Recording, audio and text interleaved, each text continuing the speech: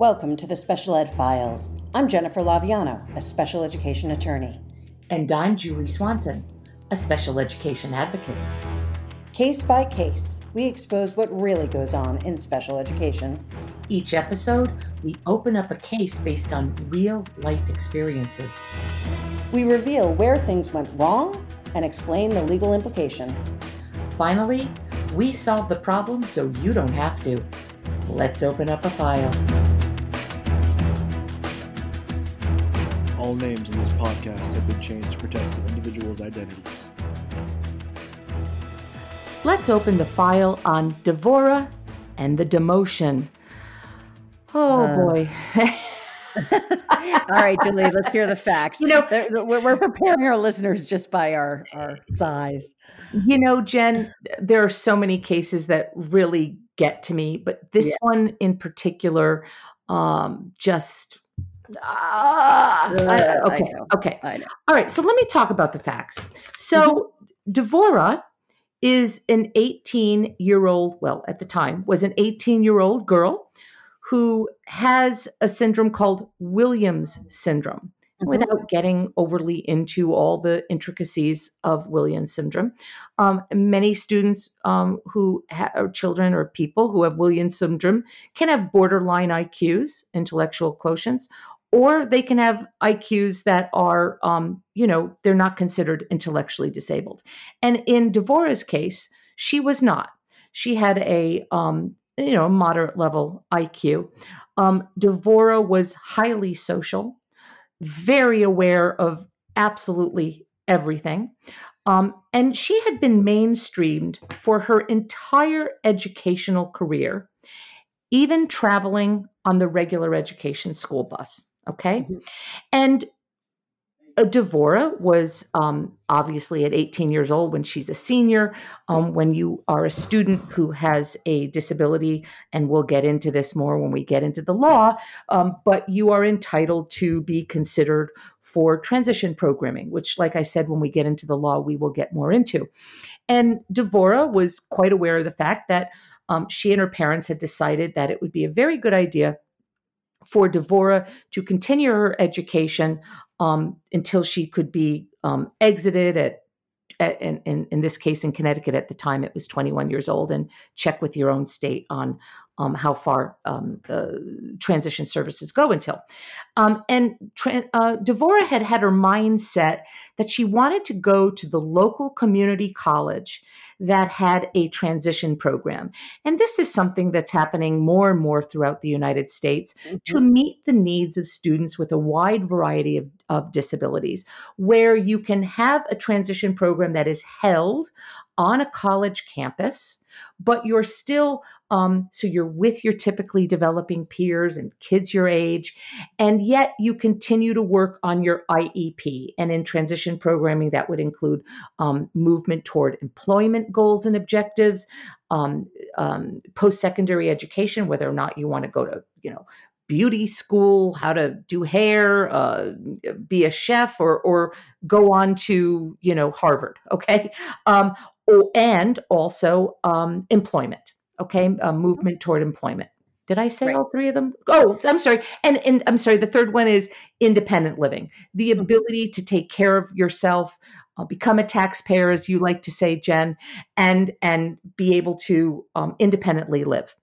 Right. Okay. So, the parents had discussed this with the school team as well as Devorah saying, boy, I really think that based on my needs and my IEP goals, this would be really something that I would like to attend this program. And they had mentioned this in all the upcoming IEP team meetings, individualized education program team meetings, starting probably a couple of years before Devorah was 18 years old. Okay, so the parents started to realize that the school team probably wasn't too keen on that idea. Yeah. Started to sense they might say no. So that's when they brought me in, right? So we went to the IEP team meeting where we officially requested to go to the program at the local community college, the transition program. And Devorah was also at that meeting. And when you are transition age and even starting younger, it is sometimes most appropriate for students to be involved in their own IEP team meetings. In fact, highly encouraged if that remains appropriate for that student. Mhm. And Devorah herself asked the team, I would like to go to this program. Unfortunately, Jen, the district denied the request and offered up their district transition program. And here's the kicker, okay? Their particular district program was housed in the preschool wing of the grade school, where, in fact, Devorah went to grade school. Thus, the demotion in This Is About Devorah and the Demotion. Well, Devorah was so upset. She did not want to have to go back to the school where she went to grade school and in the preschool wing where the transition program was housed. Was very, very upset by that. And oh, by the way, because they couldn't put Devorah on the regular education bus with the students who were in grade school, they were going to transport Devorah on the special education bus, right? Mm-hmm. That she had never had to go on, right? Devorah wanted to be with typically developing peers. She thrived on that. And the idea, as you can well imagine, was very upsetting to have to go back to the place where she went to grade school to Right. work on her adult transition, goals and objectives. Right. Right. So here we have, we talk about promoting students from grade to grade or from, one school to another. Here we have a demotion. We have a student who's 18 years old, who's being asked to go back to her grade school, not to, participate in the grade school curriculum or with peers who are at that age. That's where the program was housed. And I know because unfortunately, I had to take over this case because you were not able to resolve it at the IEP team table. But this was housed in that program in that building, and the school kept reminding us of that repeatedly. Oh, that's just where it's housed. It's just, it's not like she's going back to preschool. That's not what's happening. But Devorah knew what the building was, and she certainly felt, and we're going to get when we get to the law into why this was a demotion educationally, not just in terms of the sense of going back to the old building. But she knew that this was not a program that represented moving forward in her life, but in fact represented going backward in every way. And so it was most unfortunate that what transition to adulthood is envisioned to be was the opposite of what was being planned. Right. And, we will get to what ultimately ended up happening with Devorah's transition program when we get to the verdict. But before we go on to the law about this, Devorah absolutely refused to go to the program, Jen. She would not go. Now, her parents did coax her to go a couple of days here and there. It was very difficult. And unfortunately, in this case, Jen, the parents could not afford to place Devorah privately at their own expense at this program. This is a harsh reality for many folks, right? And so, they had to try to first resolve this matter in a way that perhaps the conclusion would be, well, since if she's refusing to go, we've got to make another decision. But it was weeks and weeks and weeks, and Devorah just absolutely refused to go. Yeah. And that's when you referred them to me, and that's a good time as any to talk about the law. So let's do it. Let's do it. So transition programming, let's start with that, okay? Mm-hmm. So when we say transition programming in this context, I tell parents I'm talking transition with a capital T, not transition with a lowercase t, meaning we're not talking about transitioning within a building or transitioning, from middle to high school or elementary, middle school. This is transition to adulthood. And the federal law that governs special education, which is the with Disabilities Education Act, IDEA, specifically requires that for all students who have IEPs, individualized education programs, that by the IEP that's in place when they turn 16, the school district is required to address transition programming. And Julie's already told you the areas that we focus on, including post-secondary education, which was added in the 2004 IDEA, and employment, living skills, vocational. There's a number of domains that are required to be addressed through transition programming.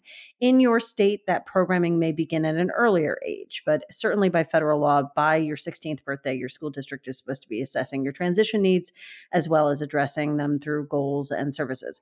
And so for some students, they are entitled to those services just to prepare them for college or to go on after their typical senior year to a job or some other living situation. But for many students, they may require services beyond the traditional senior year, their traditional 12th grade year of high school.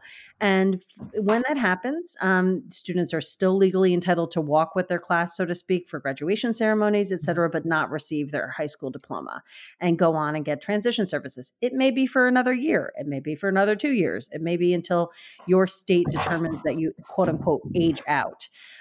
Which at the time that this case was involved was 21 in Connecticut, is now 22. And so, it may be that you require some bridging services. It's based on your unique needs, just like every other aspect of the IDA focuses on the unique needs of the child. And for Devorah, who had Williams syndrome, her parents had fought really hard because she is so socially motivated, her whole education to have her included. And that's when we say included, we mean included in the mainstream of her public school, which leads to another part of the law that I'm going to cover here in a minute, called the least restrictive environment provision. We talk about that frequently on our podcast, which is the portion of the special ed law that says the students with disabilities shall be educated to the maximum extent appropriate with their non-disabled peers. And throughout her education, her parents had fought pretty hard to keep her in those inclusive environments against some resistance on occasion. As she moved to middle school, the team was looking to move her into more pullouts and having her education received in the resource room as opposed to in the mainstream classes. That happened again when she went to high school. There was an effort to move her into like an adaptive PE class, which is a small class for physical education with all students who have disabilities and special instruction, as opposed to just the mainstream gym class.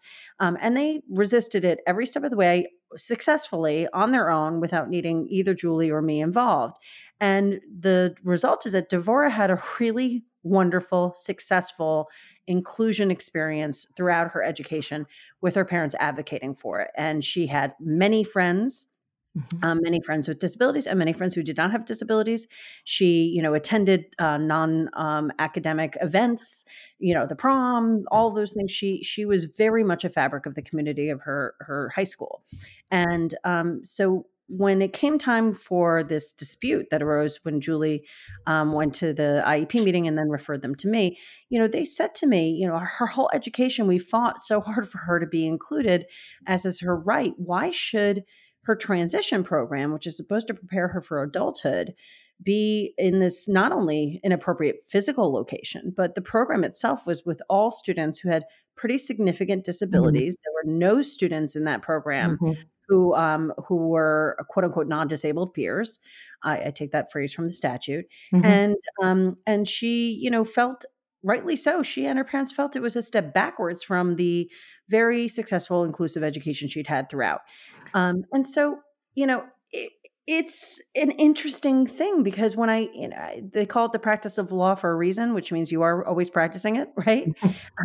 When I went back and I thought about this case, because we don't have a lot of litigation about transition programs for one really practical reason, which is that most of the time, by the time you're dealing with an 18-year-old, 19-year-old, 20-year-old, both the parents and the school district don't want to go to the expense of a legal dispute. And so they usually resolve them even when they arise. And so we don't have a lot of case law, that comes down on these cases. So I was thinking to myself, I have to go back to the statute and reread it and read the transition sections. And nothing in there suggested to me that the obligation to honor the least restrictive environment provision doesn't apply to transition programming. Right. And in fact, if you sort of talk out a little bit more about what the LRE is, and it says, that you should be educated with your non-disabled peers to the maximum extent, possible, appropriate actually.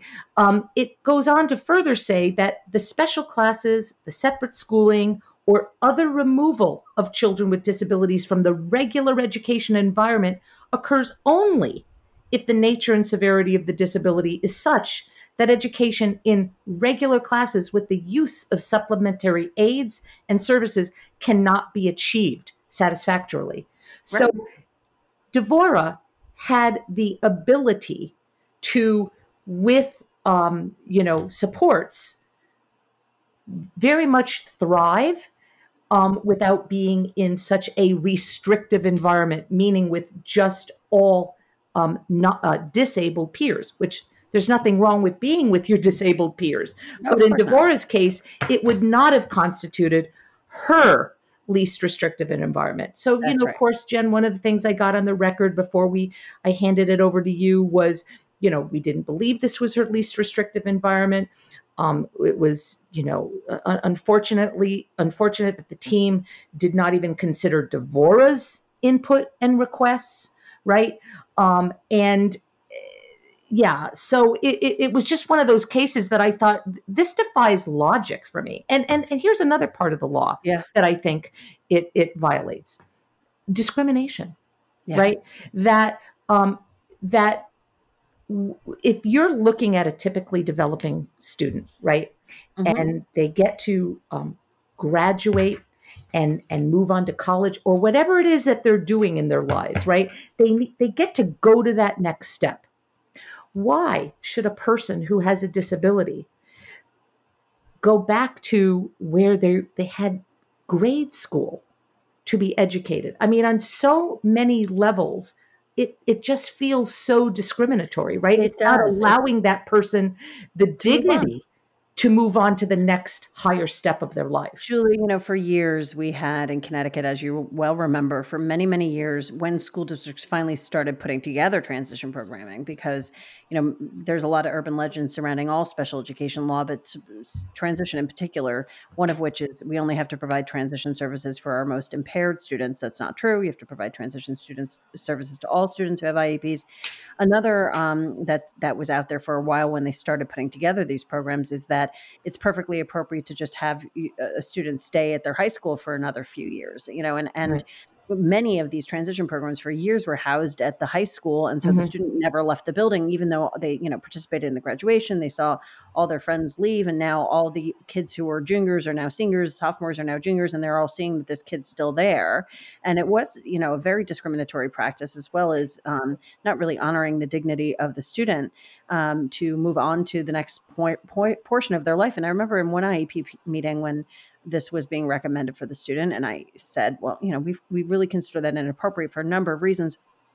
She's graduating, she's finishing, this school. She should be able to move on to a different program in a different building. Oh, well, we'll have, a separate entrance for her, so she doesn't have to be, well, how much more segregated are we going to get here? Oh, it'll be a different part of the building. She won't see any of the other kids. And, they give these sort of Band-Aids on a, gaping wound of an inappropriate program. And, what I said to one administrator who was really pushing back on how inappropriate it was to ask this kid to just stay at his high school for another few years, I said, would you want to stay at your high school for 3 more years after you graduated? Come on.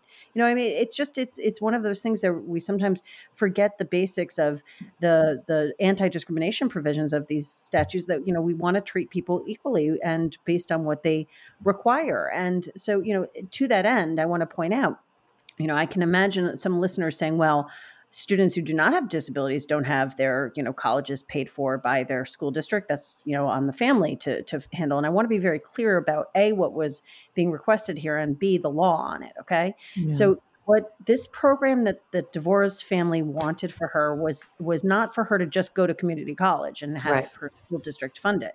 It was a specific program that Julie alluded to earlier, are popping up all over the country, and I think that's a great thing, on college campuses. That's a supported program for students who require services and accommodations because they have disabilities. And so while Devorah would eventually be attending some of the classes at the community college for which her parents and she would be paying for the actual credit bearing college courses. It was the bridging of getting her to a place where she could do so as independently as possible, and the services and supports that were going to be provided through this program that they were seeking be her IEP program. Okay. Right. So I want to be very clear on this because it gets really confusing when you talk about transition years as to whether or not we're talking about a college program or not. And Right. believe me, Julie and I get tons of pushback from school board attorneys whenever a program is, on a college campus, because they make the assumption that, oh, you're looking for us to pay for college. Not that there's No. any prohibition in Right. the statute against that, Right. but it's not really what we're talking about. We're talking about individualized transition programs that will assist students to transition to post-secondary education as the law requires they Right. be entitled Right. to have. And when, typically when students go to these programs that are housed on a community college campus, they are not fully matriculated into a typical freshman year. They're working on their IEP goals and objectives in employment, post-secondary education, and independent living. And so that's really a big difference. And before we go on to the rewind, Jen, and we talk about, what could have been done differently to avoid what, we will eventually tell you what happened with Devorah, is, I wanted to say that when you go and you don't take your diploma, as you talked about, Jen, I just want to make sure that we've said, for folks who may not be familiar with the transition process, is that you can still participate in the graduation ceremonies. You just cannot get the official diploma. And in most cases, the diploma looks just like everyone else's. They usually come in that foldable open, like you open it like a book. But it might say something inside like certificate of attendance. No one else is going to know that Devorah wasn't getting her diploma.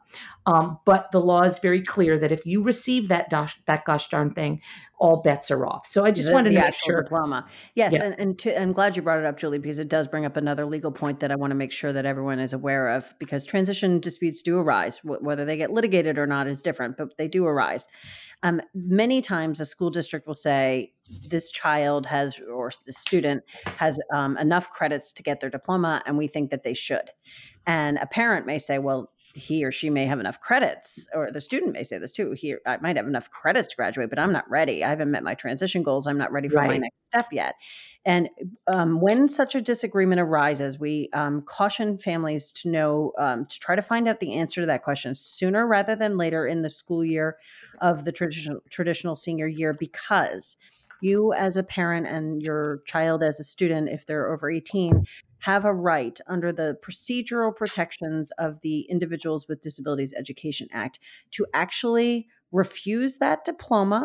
And the school district should not issue the diploma if you file for a due process hearing and invoke your stay put rights.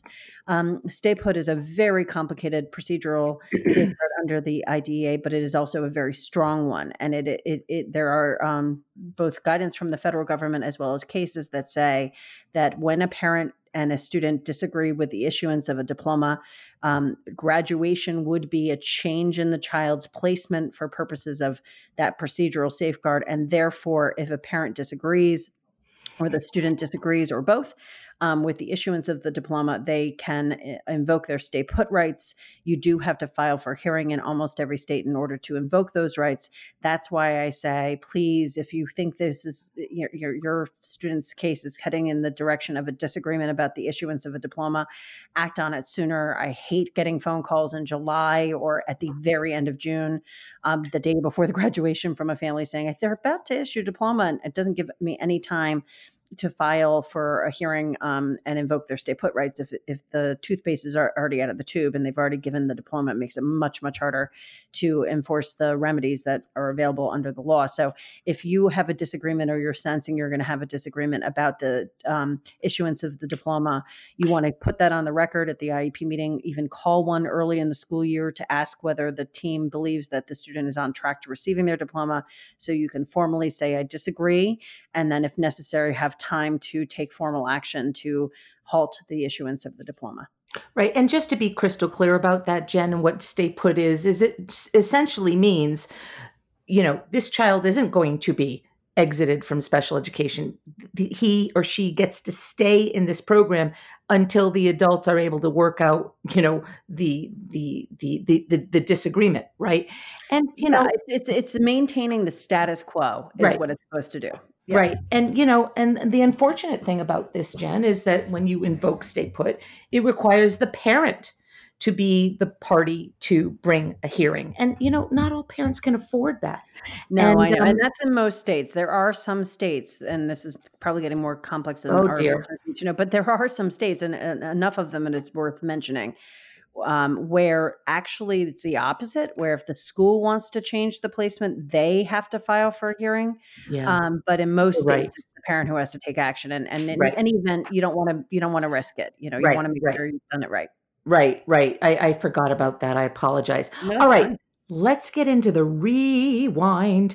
I want to start by saying that, and this is more of a message, I suppose, to folks who work at schools, is really listen to the logic, perhaps, that a parent, and in this case, the student, had advocating for themselves. That this is what I would really like. Now, that doesn't mean just because you want something, you get it, right? Sure.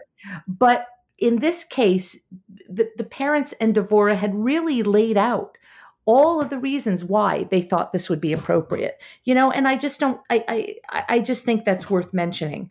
It's very important to mention that, Julie, because, and I pointed this out in this case and many others where the student feels strongly that they want or don't want a particular program. And as you said, just because you want it doesn't mean you get it. I'd like to be tall and skinny. It hasn't happened yet, and I'm 50, so don't see it happening anytime soon. That said, the students' input is really important because, we've been teaching these kids, usually as part of their IEP for years, self-advocacy skills and independence. And, then at the end of their education, we discount what their input is. That's hardly in keeping with what either logic or the law mandate. Right. I'll just take the I'd like to be thin part. Okay. Fair enough. All right. So, the other thing too is, and there's sort of 2 points. This is sort of a 2-pronged thing I'm going to say here. First of all, I think it's really important for people to remember special education is not a place. It is a set of services. And in fact, the IDEA, the Individuals with Disabilities Education Act, is very crystal clear about how we're supposed to go about determining what place is the education ultimately delivered. And the very first thing that you're supposed to do is to determine the child's present levels of academic achievement and their functional performance, socially, behaviorally, emotionally. And that may mean that you have to do further evaluation. You could sometimes obviously determine the present levels of academic achievement and functional performance without evaluating, but sometimes it may mean that you have to do further evaluation. And then and only then do you then develop the IEP goals on the child's concerns, the areas of concerns about their present levels of functioning, right? And how those deficits, those concerns are going to adversely impact their education. Now, once you've done that part, the team is then supposed to say, okay, now we have all these great IEP goals and objectives we hopefully have all agreed upon. Where can we deliver these IEP goals and objectives? And I think it's so important to recommend that or to remind folks of that, because you've got to sort of step your way through that process, because if the team had done that, it may have been very obvious that best place, or the most appropriate place, I should say, to deliver Devorah's IEP goals and objectives would not have been in the preschool wing of the basement of the school where she went to grade school. An entirely restrictive program. And Right. Julie, that point bears repeating and expansion. And this is why many districts reflexively, and I'm saying that because I don't want it to be interpreted as I think this is being done maliciously, but reflexively teams recommend programs they have versus doing what the IDEA requires, which is designing programs to meet the unique needs of the student. Okay. If that had been the primary focus, let's design an IEP, individualized education program, the I in the IEP for Devorah, rather than goals that talked about how she would access the community in the way that the program that they have does for the students that attend the program now. They would have talked about Devorah's need to practice some of her executive functioning skills so she could eventually be taking these courses in college on her own, right? They would be talking about her unique needs. And so when you are in an IEP meeting and it's clear that the program being proposed is, you can tell, I mean, you and I can tell early on the meeting, even with the development of the goals, that they're heading in a particular direction, and they're customizing this document, not for the child, but for the program they're going to put on the table. And it's because it's the one they have. And there's nothing inherently wrong with that program, that transition program that district put together for some students. It's just not appropriate for Devorah. Right. And that's why, the case became a disagreement, because it didn't meet her unique needs. And so that's so important, that we always focus on the process being, let's look at the unique needs of the child and design an individualized program, not find our program and try to say why it's appropriate for the individual. And I can understand why school districts will say, hey, let's look at, our program first, right? Sure. And it also, there's another part of the law, Jen, and that is that the parent's right to explore the continuum on that least restrictive environment continuum, that it shouldn't be that here's your one and only option. Right. Yeah, and that's something that could have been done differently as well, as to the whole team looked at what's available out there for transition programs, as opposed to, just saying this is what the answer is going to be. Right.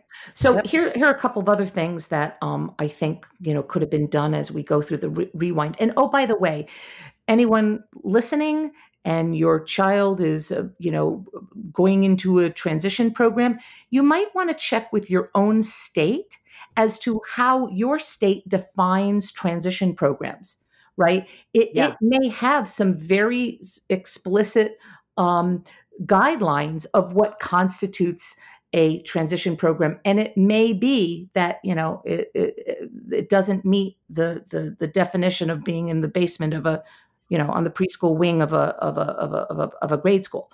So that's just something I want to throw out there. I would say to districts, don't put your transition programs in a school, especially a lower grade school. I know the trend here in Connecticut, not all of them yet, but the trend is really to find a location that is not housed in one of the existing schools. It might be that they rent a space, at a barn, not a barn, a barn. Well, there is one district in Connecticut that actually has a very beautiful barn that their school, the transition program is housed in. But anywhere, it just not on, in a school that already exists. And this way you're giving the students who are going to attend this program the opportunity to move on to something that isn't where they've already gone to school. Right. So, and that may take some investment, right, on a school's part. But I think in the long run, right, you're helping your district have a better shot at having parents be more amenable to considering your program. Well, and Julie, to that point, because our goal is always to give information and strategies to educators as well as to parents and to students. There are some districts that have gotten very wise to the fact that the The community colleges and many programs are sprouting up all over the country that are rather costly. And a few of them have been wise enough to put together really good transition programs in their district and charge other school districts tuition for them. Right. And that's smart. I mean, that's smart programming, because not only are you creating programs for the students who reside in your district, but you're creating revenue for your district while also meeting the needs of students whose districts maybe don't have an individualized program that's appropriate to meet transition needs. Right. So could be creative. It should be applauded when districts go to the where you're what's the word I'm looking for, the phrase I'm looking for, where you're building your own capacity, right? Yeah. To be competitive with what's out there. That's a wonderful thing. Yeah. So, I'll bet you're all wondering what happened to Devorah and Devorah's case. And so we're going to move on to the verdict to tell you what actually happened. Well, the district's attorney was eventually made aware that the parents were going to go the route of, working with an attorney and to, go to due process over this matter, and rightly so. I think smartly so. I don't think smartly is a word, but that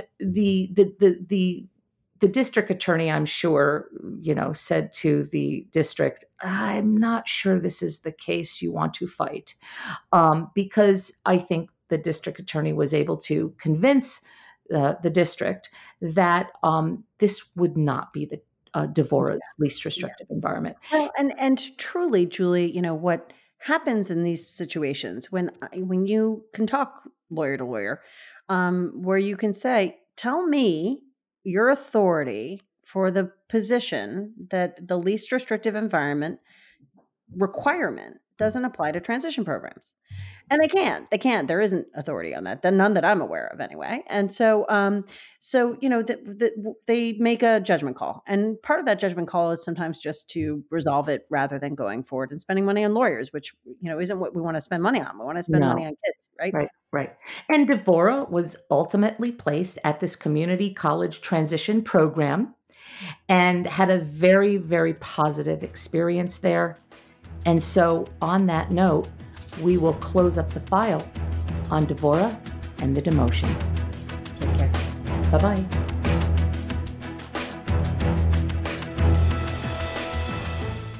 Until we open up our next file, this is Jen Laviano. And Julie Swanson. The Special Ed Files is a production of the Quinnipiac University Podcast Studio. Our executive producer is Dave DeRoche, Quinnipiac University Director of Community Programming. Our producer is Brian Murphy. File closed.